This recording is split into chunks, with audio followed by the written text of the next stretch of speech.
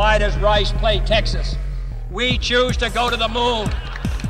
We choose to go to the moon. We choose to go to the moon in this decade and do the other things, not because they are easy, but because they are hard. I was always a dreamer. I always saw a life beyond the life that I had as a child. It was like a big flashing light. This is what you're supposed to do. Everybody poo-pooed the idea. Network said it couldn't be done. You're in that zone, and it's that out-of-body experience where it just, everything clicks. Sometimes you have those dark moments. I was so depressed when I got fired. I was so mad. People don't need to be afraid to fail. And again, that's where you learn. You shouldn't be afraid of adversity. You know, that is the thing that makes you strong. This is Jerry Levias. This is Jody Markel. This is Chi Yan. This is Dick Vitale, and you're listening to American Achievers.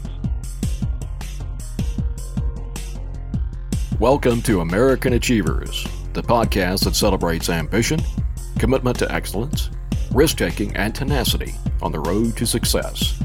I'm Keith Dedevitt. Some of my guests are world famous. Some are rather obscure. Our weekly lineup includes entrepreneurs, athletes, military heroes, civic leaders, artists, and media figures. What they all have in common is a sense of undeniable purpose and an intriguing story that reflects the power of the American dream.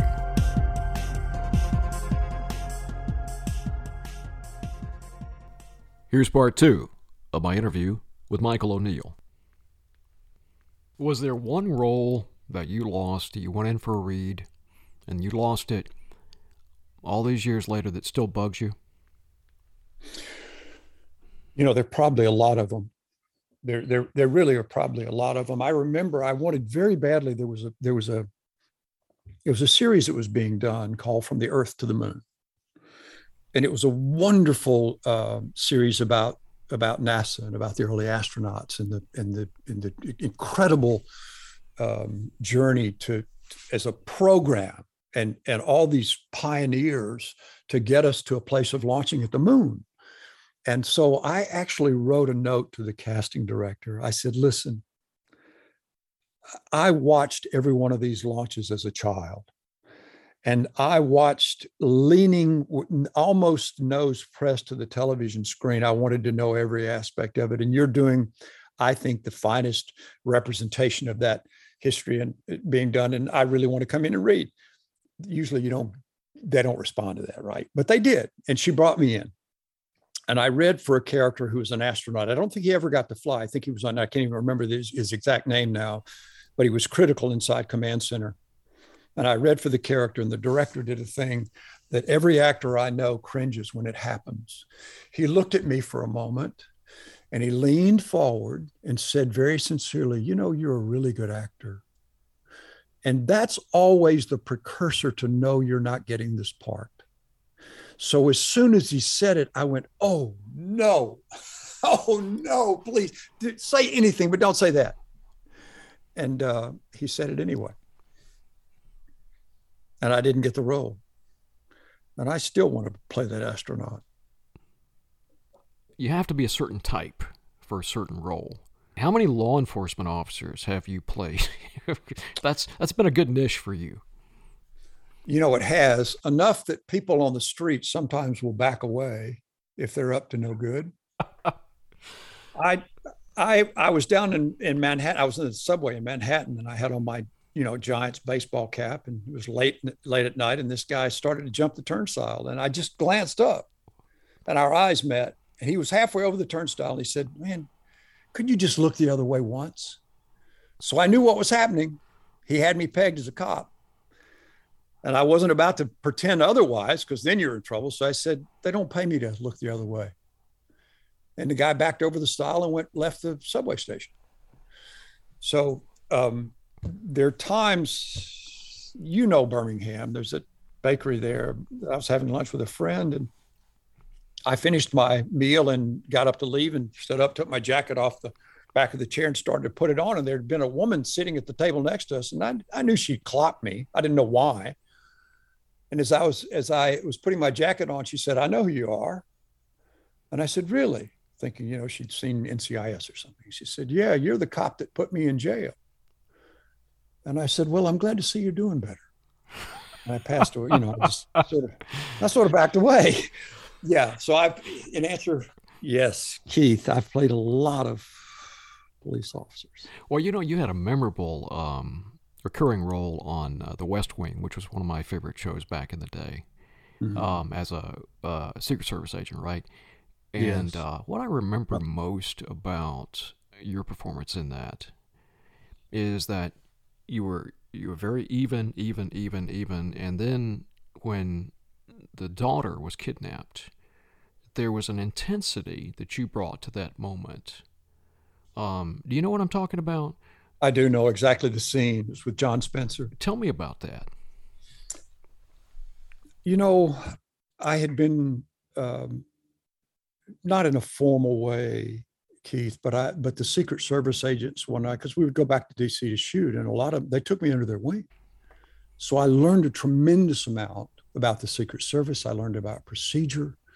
I learned about cover and extraction. Jerry Parr, who was the man that had pushed Reagan into the limousine when President Reagan was shot,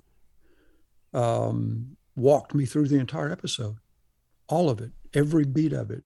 If you've ever been in a car accident, you know how you can remember every detail when it got critical with the crash. And it's because your iris in your eye speeds up. So your camera is filming a lot faster. And he was able to convey to me the speed at which that was occurring, every instance, every intersection, every decision, which we later put on screen when President Bartlet was shot. But I digress. I was given a tremendous amount of information by guys who were heroic, in my opinion. When you're a human shield, and when you're willing to be a human shield at a moment's notice, and you'd be amazed at how quickly they have to respond. Is it a handshake? Is it a weapon? Is it, the rapidity with which those decisions get made. So I felt a tremendous obligation to represent them with dignity. And part of the dignity was I felt there had to be moments of humanity. There had to be places that we got to see not just their profession, but their person. And it just happened, and I didn't know about the thing that with Zoe being kidnapped until the script landed. And I remember the sense of running to John because I cared about that girl in a personal way. I cared about that daughter, that family. I'm protecting POTUS, but they are part of POTUS for me. And so when she was kidnapped and it was a corporate failure for the Secret Service, my Secret Service had failed. It was emotional on a lot of levels. But the most was that she was specific to me. She was familiar to me. She was something that a man who I spent years trying to protect cared for more than anything. And so I remember seeing John's face and having to tell him, and even now, the difficulty of having to say we failed, we've lost his daughter. I haven't seen that for some time, but it sticks with me. And you think about, okay, what a wonderful thing that you have a job where you can affect the audience so that a middle-aged guy watching this years ago still remembers it. Now, what does that mean to you? I think it's the best of what I get to do. I think it's the best of, you want to, and I played some good guys. That was a good guy. And I played some really bad guys. And they both have an effect. I'd like to think it's the humanity of both characters that and sometimes the loss of contact with humanity that has the ability to move. But it's more than the job. It is the gift of it. I've always thought if I could do something in a way that a person watching it would go, wait, I've thought that. I've felt that. Oh, I know what that is. Then I've done a really good job. But also the thing you're talking about is if you can do something and move them it has a lasting impact. It touches them in a place that they're vulnerable enough to be touched in at that moment. And then it prints. Then as an actor, it's as huge a gift to me, I think, even more so than it is to the audience.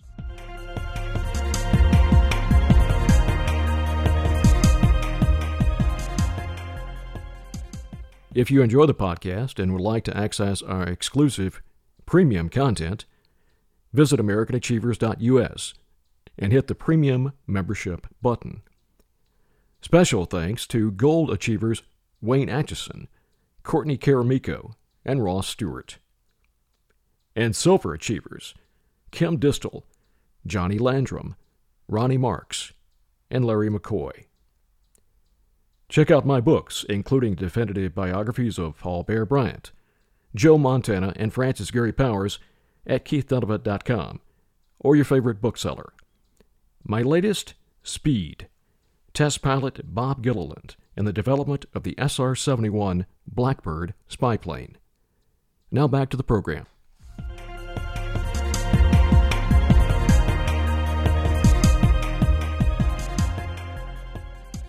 When you're in a moment like that, and you've done all the preparation, you're invested in the character because you've been playing it for a while. How does it feel when you absolutely nail it and you know it? Wow! Oh my gosh! I played quarterback for the New York Giants. It is a stunning feeling, when it happens and the surprise happens and the life happens and you just, it's not that you're transported, you never leave, who and what you are. It's just that you're using the best of yourself, I think. And in the realization of the collaboration more than anything. I'm totally relying on John Spencer in that. When I see Spencer's face, I know exactly where I am. And, that's the beauty of it, is the quality of really good acting is dependent upon the other actor, not so much yourself. If you can really listen and pay attention to them, then they'll give you what you need. But I'm grateful that you bring that one up, because there've been a lot of things that I've done where I didn't, swing and a miss. I didn't quite, that's not quite true. The opportunity wasn't there. I remember an acting teacher saying to me once, there'll be roles that you get that you're not going to be able to put all of you into. It's a vessel, and the vessel is too small to hold all of that. If you do, it's just going to run over the sides and to make a huge mess. So don't do it. Do the vessel. Do your job. And so there have been a lot of those, but you point at one that means a lot to me, that and the moments in the car with the president. Keith, I listened to your conversations and with the achievers, and I think of these guys as real achievers. Neil Leifer, I listened to his, but he said something in the course of it, and it almost got by me. He talked about the difference between, a pretty good amateur photographer and a really good photographer, is that when the moment happens, they don't miss it. And I had to stop the podcast. I had to stop it because I thought he just hit it. When the moment occurs, you don't want to miss it. And so I think that's the great gift of acting, of the payback of acting, because it's hard. It's emotionally expensive. You are going to lose a role you don't want. You're not going to make the money you want to make. You're going to drive the Honda. They're going to drive the BMW. You're going to, you're always going to live with the uncertainty. I don't know where my next job is coming from. I don't even know if there'll be a next job. I may be retired. They don't give you a gold watch. It's expensive, but those moments make it worth it. So don't miss them, because you don't know when they'll come around again. Do you savor those moments more now than you did 20 years ago? Yes. and I've only started of late. And I think the reason I started was that I never looked back. I refused to look back. It was always about the next job. And something happened recently. I don't know exactly what it was, but I glanced over my shoulder and I realized that I'd had a career. And I know that kind of sounds silly, but it's true. I didn't know I had a career until I looked back and went, wait a second. You've been doing this for a long time and you've continued to do it and you did what you set out to do. You got better at it. There's that wonderful Maya Angelou, and I'm paraphrasing this, but she had a thing that basically said, when I had a little, I did what I could. And when I got more, I did better. And so that was my goal. As I got more, I wanted to make sure I did better with it. And it's funny, there's this wonderful apocryphal story about acting. There were two young guys, and the Warner Brothers has a commissary. You could go in and have lunch there, and they're talking back and forth. And there's an old character actor, middle-aged character actor sitting next to him. And the young guy kept going, well, I don't know. I really don't know if I should do this role. I don't know if it's good for my career. And it's back and forth. And then the other guy would come in, the guy would come in, this guy's, well, I'm just not sure it'd be good for my career. And the older, character actor leaned across the table. Excuse me, son. He said, I never do this. I don't mean to intrude in your conversation, but if I just may say this, you don't have a career. You have an opportunity at a job. And then you hope you get an opportunity at another job. And if you do that enough, and you're fortunate enough to have a bunch of them, you can look back on a career. And I thought, that's kind of what happened to me. I was lucky enough to get a job. And then I was lucky enough to get another job. And I don't use the word luck, euphemistically. There's a tremendous amount of good fortune in my industry. I know a lot of very, very, very talented people that don't work as much as I do. And it's not because they don't have more talent than I do. I've kind of always been lucky. And I remember once I got to work with Alan Alda on the West Wing, actually, Alan Alda. And I said, what advice do you give young? And he said, my advice, above all else, be lucky. So. Well, if people look you up on IMDb, your number of roles is just beyond belief for someone your age.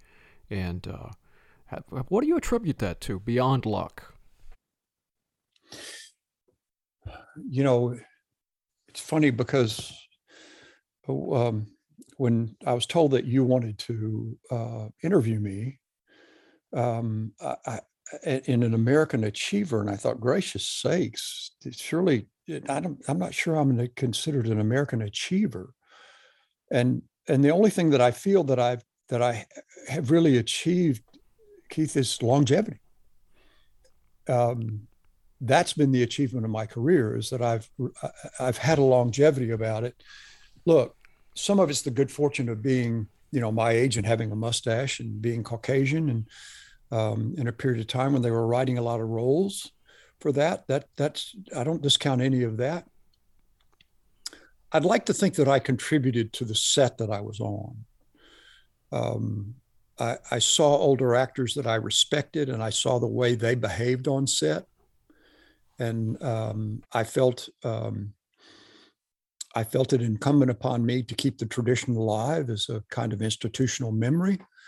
The way you treat people, the way you treat your crew, the way you welcome a guest star to your cast, those are all important things. So I'd like to think that they had something to do with the longevity of the career.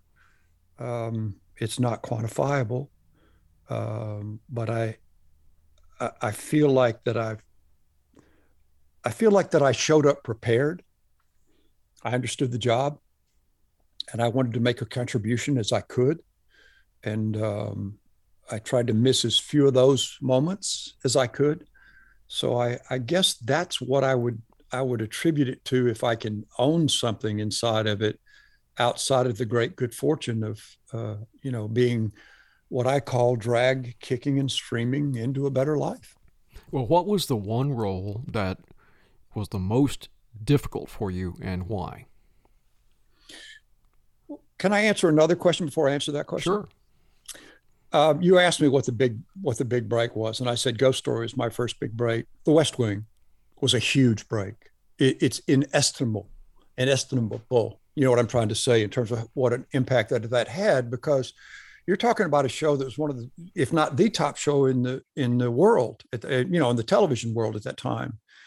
And so what it did for me was I always said the industry was like a membrane. Sometimes you would slide through and you would be in, and then you'd get pushed back out. Well, the West Wing pulled me inside the membrane and kept me there. I've never been outside of it again. And it's because of the popularity of that and the things that Aaron wrote for me to do, and that they trusted me with, and the education that the Secret Service gave me. I almost missed it. I really almost missed it. My agents called me. I hadn't been working in a while. My wife had just had twins. And they called me with a one-day role. And I said, have you seen the writing on the show? I'm not blowing the show for one day. Stop it. And they came back and said, Michael, last time we looked, you hadn't worked since February. This is August. And we think you should take the role, or at least go in and read for it. Because I had to audition for it. They didn't offer me that role. And I went in and I said, oh, okay.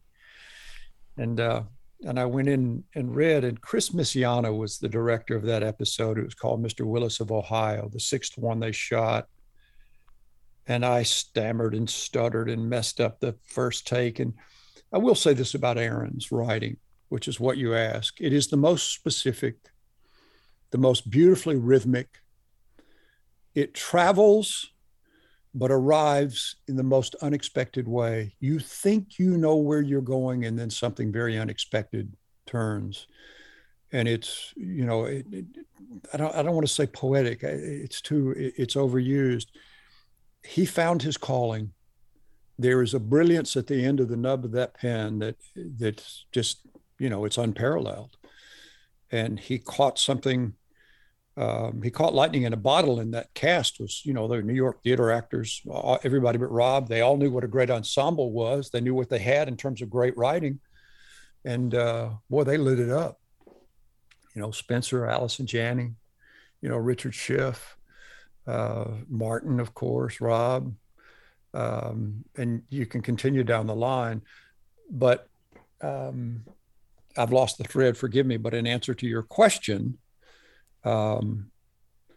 every once in a while, you just bump into brilliance. And that's what it was like working for Aaron Sorkin. And you were going to answer my question about the most difficult role. I think the most difficult role for me, and in a funny tangential way, it's connected to the West Wing, was a character I played on Grey's Anatomy. And he was a man who really only had his wife in the world, and his wife got sick. She had a cancer. They operated. They were able to save her life, and she was in remission. And but during that she had signed a do not resuscitate order, and she went back for a small recurrence of the cancer. Had a stroke on the table. They put her in ICU. They felt like she was going. They were gonna unplug her, and because of the DNR, they were going to unplug her. And I begged them, whatever you do, please don't. And they did. By law, they did. And he sat with her and watched her go, and was unhinged by it, unhinged in enough of a way to come back into that hospital, 4 or 5 episodes later with a 9mm handgun and start, and the most heinous of all acts, the senseless taking of human life. And it's the only time I've ever been called at home by an executive producer. Well, once Tommy Schlamme called me, but it was something else. And Shonda Rhimes called and said, Michael, I'm working on this character, and I think you would be really good for it. And she began to explain it. And I said, Shonda, please stop. Miss Rhimes, please stop. I don't know that I can do this. I just don't know that I can do it. And I don't know that I want to do it. And I said, may I call you back? Again, one of those things. And I talked to my wife about it, and I talked to friends about it. I had somebody in my family murdered in Montgomery when I was a kid. And not even a kid, a young adult. And I knew that, families never recover from that. They never do. They find different ways of living with it, but they don't recover from that. And, every time we have, a buffalo or Uvalis or it just, I'm ill. I get ill by it because I played this character who did this. And so that's the most difficult thing I've ever done. Probably some of the best work I've ever done, in that I was insistent at every turn of holding on to his humanity, the pain that he was in that was driving him to act, so that you understood it was a person who had totally lost their capacity to understand what they're doing or discern right from wrong. They were just in so much pain, they were going to strike out at anything and everything. That doesn't, by the way, that doesn't excuse that. It's not an excuse. It doesn't, there's no excuse for it.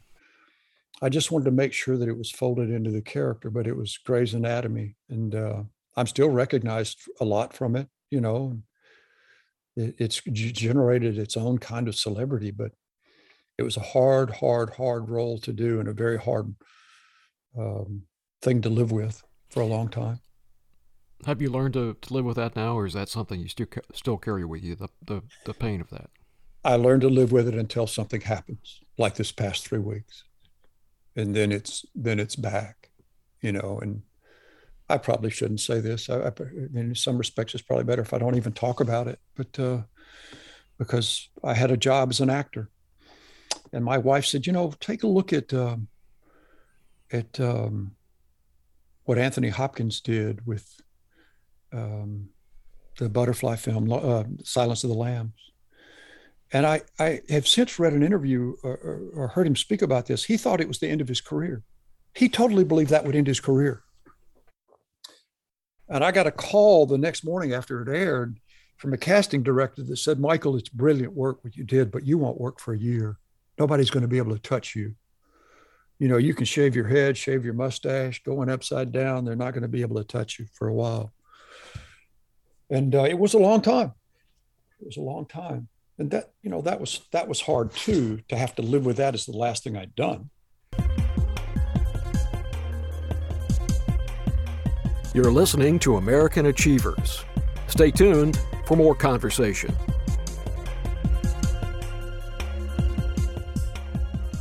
I got a role on the only Dick Wolf show that hasn't gone, that it's not been on the air for 10 years. And it was called Law and Order LA. And I got a role as a defense attorney. And I got to work with Alfred Molina. Oh my gosh. There's Alfred Spencer, Alfred Molina, Matt Damon. I've been very, very fortunate with some of the people that I've worked with since Mr. Astaire, Mr. Douglas, Patricia Neal. And you got to work with Eastwood on one of his movies. Tell me about that experience. Oh my gosh. Well, it was J. Edgar, and I was working with Leonardo DiCaprio, and I played Kenneth McKellar. McKellar had been the longest serving senator in the U.S. Senate. He was from Memphis, Tennessee. And I didn't even find that character until I went to the wardrobe fitting, because the wardrobe mistress had a photograph of him. And it was one of the most revealing things I've ever seen. There was a fellow talking to him, and the old Senator McKellar had his thumb hitched in his lapel. And he was kind of listening to him out of one ear, wasn't really looking at him, but that thumb caught me. And I thought, oh, I know who this man is. He's an old horse trader. And he's not going to give away anything that he doesn't have to give away. But you don't cross him if you can help it. So the scene in Mr. Eastwood's film, and there are a lot of things about him that Mr. Eastwood that are just remarkable. He never says action, and he never yells cut. He'll walk up. The camera's already rolling. I don't know how they know that. Sound is already rolling. And he looks at his actors and goes, "You may begin." And so you start your scene. And then the dialogue runs out.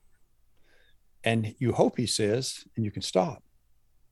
You can stop. Sometimes he doesn't say anything. And then you're in that place that every actor always dreads, because you've run out of dialogue and you're just looking at your other actor thinking, is it my line? Did I drop a line here? Oh my God, I forgot something. Oh, what? Mr. Eastwood's waiting for me. There's all this stuff going on in your head. You're spinning, and he's getting every moment of it. And then he can use it wherever he wants to. If he decides he wants to cut it in, he's certainly got it. And then he'll go, oh, you can stop. So there's a wonderful, brilliant method to his filmmaking. Very, very fast. You don't want to fool around. I'd been told by Matt Damon, you may only get one take.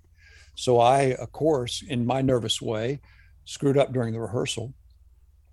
And he came over to me very quietly and said, you need to pick that up. Yes, sir. Oh, excuse me, sir. Could I buy a pause right here? And he turned that Eastwood eye on me and said, you can buy it if you earn it. And so we shot the scene, and he used very, very few close-ups in J. Edgar. But once I landed the pause that I was after and he saw what I was doing, he turned the camera around and put it in my left eye. And Leonardo, to his generous credit, the flags were set up in such a way because of the lighting that I couldn't see him. And I'm not so good that I don't need my other actor. And I'll be darned if he didn't find a tiny little sliver of a space between two flags to put his eye. So I had it to play to. And I thought, yeah, there's a reason that guy's a star. But anyway, it was an extraordinary experience. I also had the problem that I was trying to do the scene and I kept looking over at Mr. Eastwood because he was a big star to me. And I'm supposed to be looking out over the Senate hearing room, and I keep looking down the row at Mr. Eastwood. Fortunately, I didn't get in trouble for it. One of your most memorable roles was in Seabiscuit. I love that movie. I am greatly affected by the book by Laura Hillebrand. And tell me about your character, Mr. Pollard. One of my proudest moments, and thank you for bringing it up. You know, Pollard was, it's funny, Keith, because Pollard was better developed in the film than he was in the book, which is very, very unusual, very unusual. But Gary Ross, our director and the writer of the film, decided that he needed something in the boy's journey to being a jockey. We needed to understand more of his background. And Laura had planted all the cues. She'd left all the cues to this. But the way it was written, I started out as a very wealthy man. And I adored this boy and wanted very badly to make available to him whatever his interests were, and had the means to do that. And he showed some inclination, some talent on horseback. So I bought him a hot red, thoroughbred, a really good horse back in our day. Mr. Pollard, my character, lost all his money during the Depression. He was in the banking industry and he never made money again.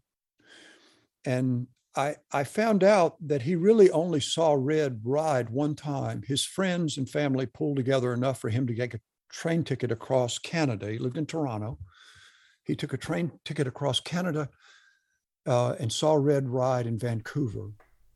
And his manager at the time wouldn't even let him visit his father. He had to get back up on another mount. And so Mr. Pollard got back on the train, didn't even stay the night, got back on the train and went back to Toronto. There's a moment that is so haunting and so microcosmic of the Depression and so many things that went through, when your character has to essentially give his son away. Yes. Tell me about that scene. It's maybe my favorite scene I've ever done. I had 3 small children at the time. What happened was that in his inability to support his family, my character, to support his family during the Depression, Red had gone off to some dirt track in California and made $2. And I realized when he showed me the money that he was about to become the primary caretaker of the family. And that the only chance that he had was for me to let him go, to give him away. And it's interesting because the director had not written it that way, Keith. He had written that I had abandoned him. And when I went in to do the audition, I had a pillowcase filled with books. And I was to give him the books in the scene. I said, there's even your Milne from when you were a little boy. And that was the only thing that I had left to give him was his books to send him into the world. And I couldn't let go of the pillowcase during the audition. And I lost it. I started to cry and the whole room started to cry. So when they cast me, Gary Ross said to me, I didn't see it that way. I saw it as an abandonment, but I don't want to take anything away from you as an actor. You do it however you feel it. So he gave me license to play the scene the way you and I understand it, was that the only gift that I could give that child was to give him away, hard as it was. And that comes back up on me all the time. And again, I had 3 small children, and the notion, the consideration of a parent having to give a child away was excruciating for me, still is. But I'm so grateful for that role. I don't know that I'll have what they would call a filmography or whatever at the end of days. But if there's any remembrance, I hope it's that scene. What motivates you now? Well,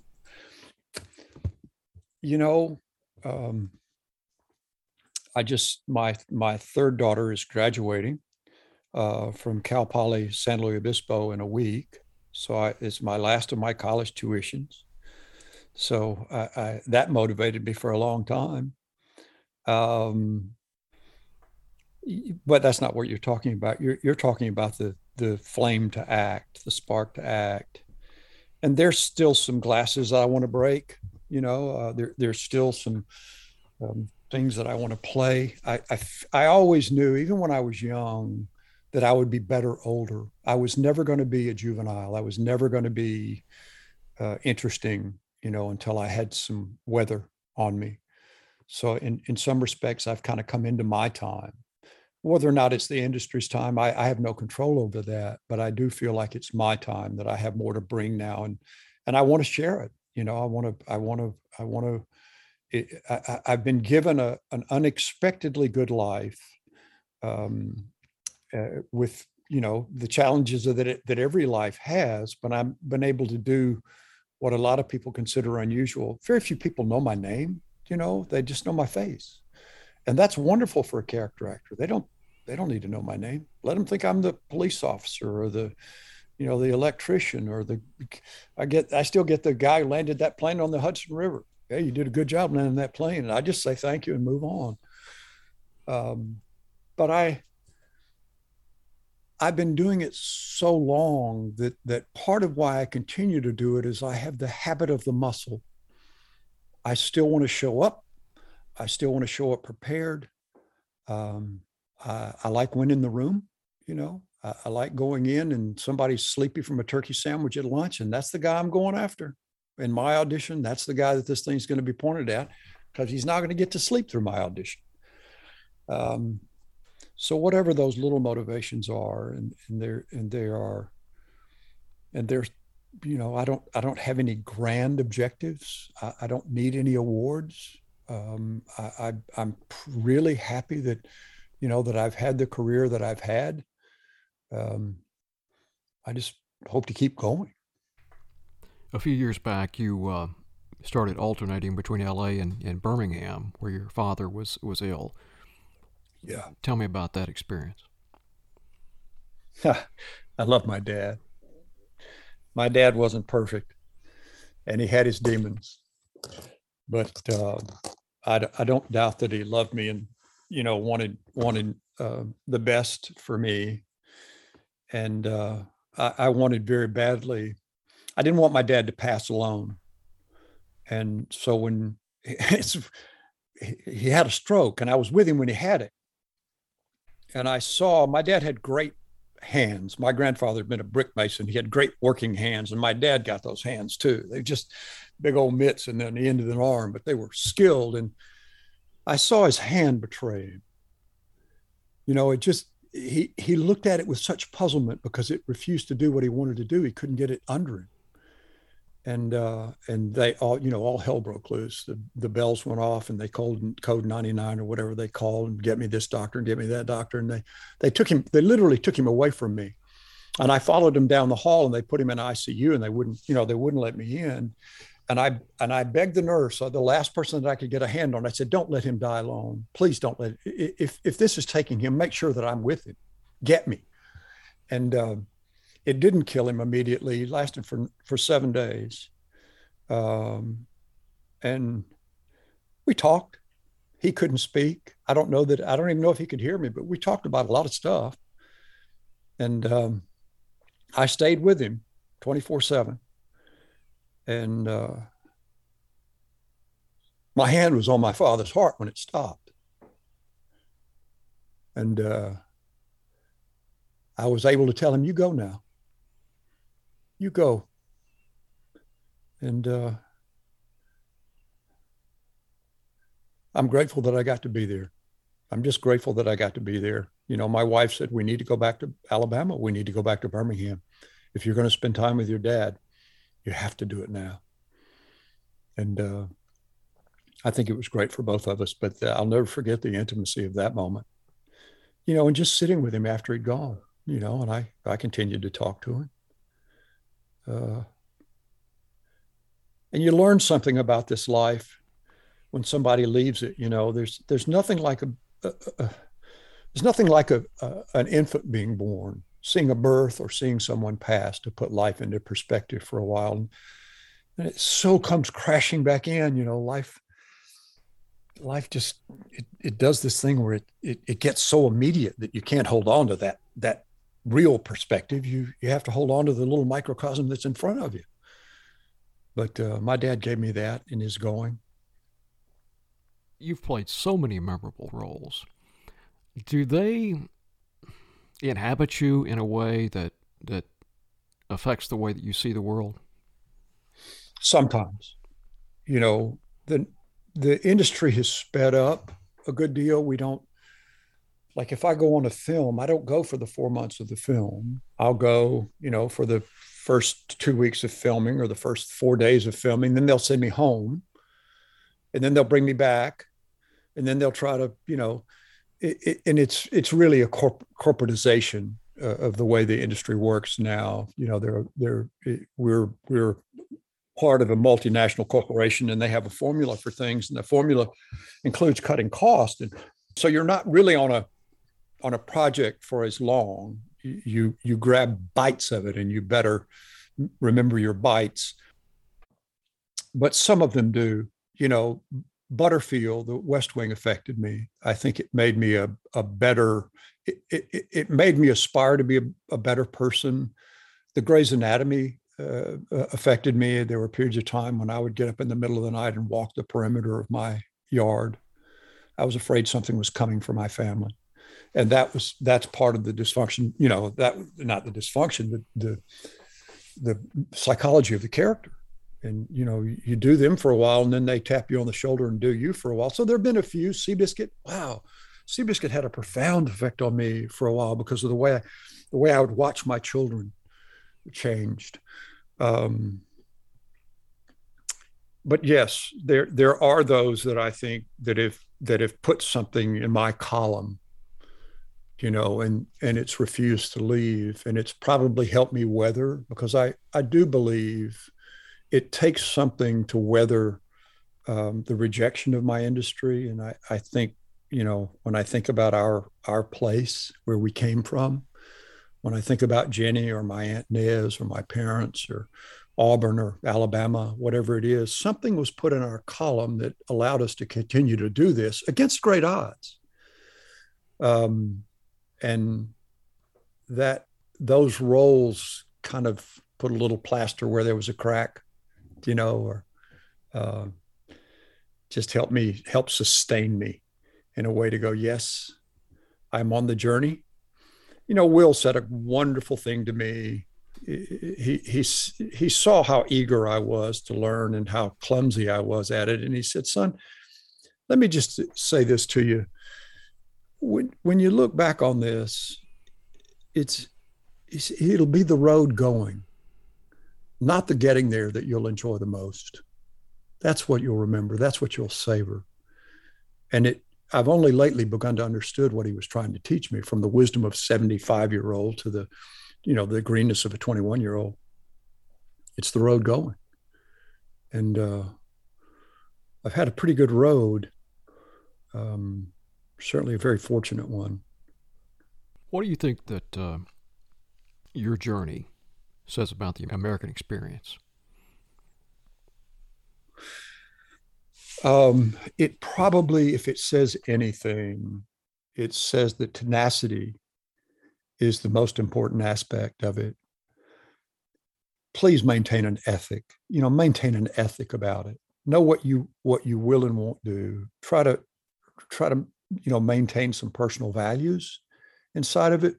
But the tenacity of it is what the achievement is. That's look, I'm sorry, it wasn't talent. It was tenacity. And I think that, when I look at people who I admire, who I respect, listen, you got to be tenacious to raise a family. You have to be tenacious to pursue a livelihood, a podcast, whatever it is. It doesn't have to be highly visible. It doesn't have to show up on the big screen 40 feet high. Most of us have a certain pathology anyway. If you got to be 40 feet high to be seen, the quiet tenacity, of sustaining and maintaining a family, of the work that we do with dignity, whatever that is, that to me, I think, is the thing that I admire most about the American achiever. They just flat wouldn't give up.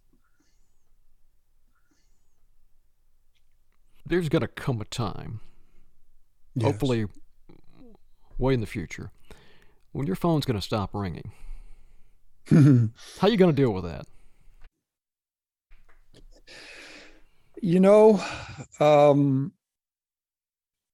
It's funny. There's a part of me that feels like it's making preparation for that. There's a part of me that's stepping outside. But fortunately for me, and I do mean this in every sense of the word, my wife loves me. It's never been about, I'd never had to prove myself to her.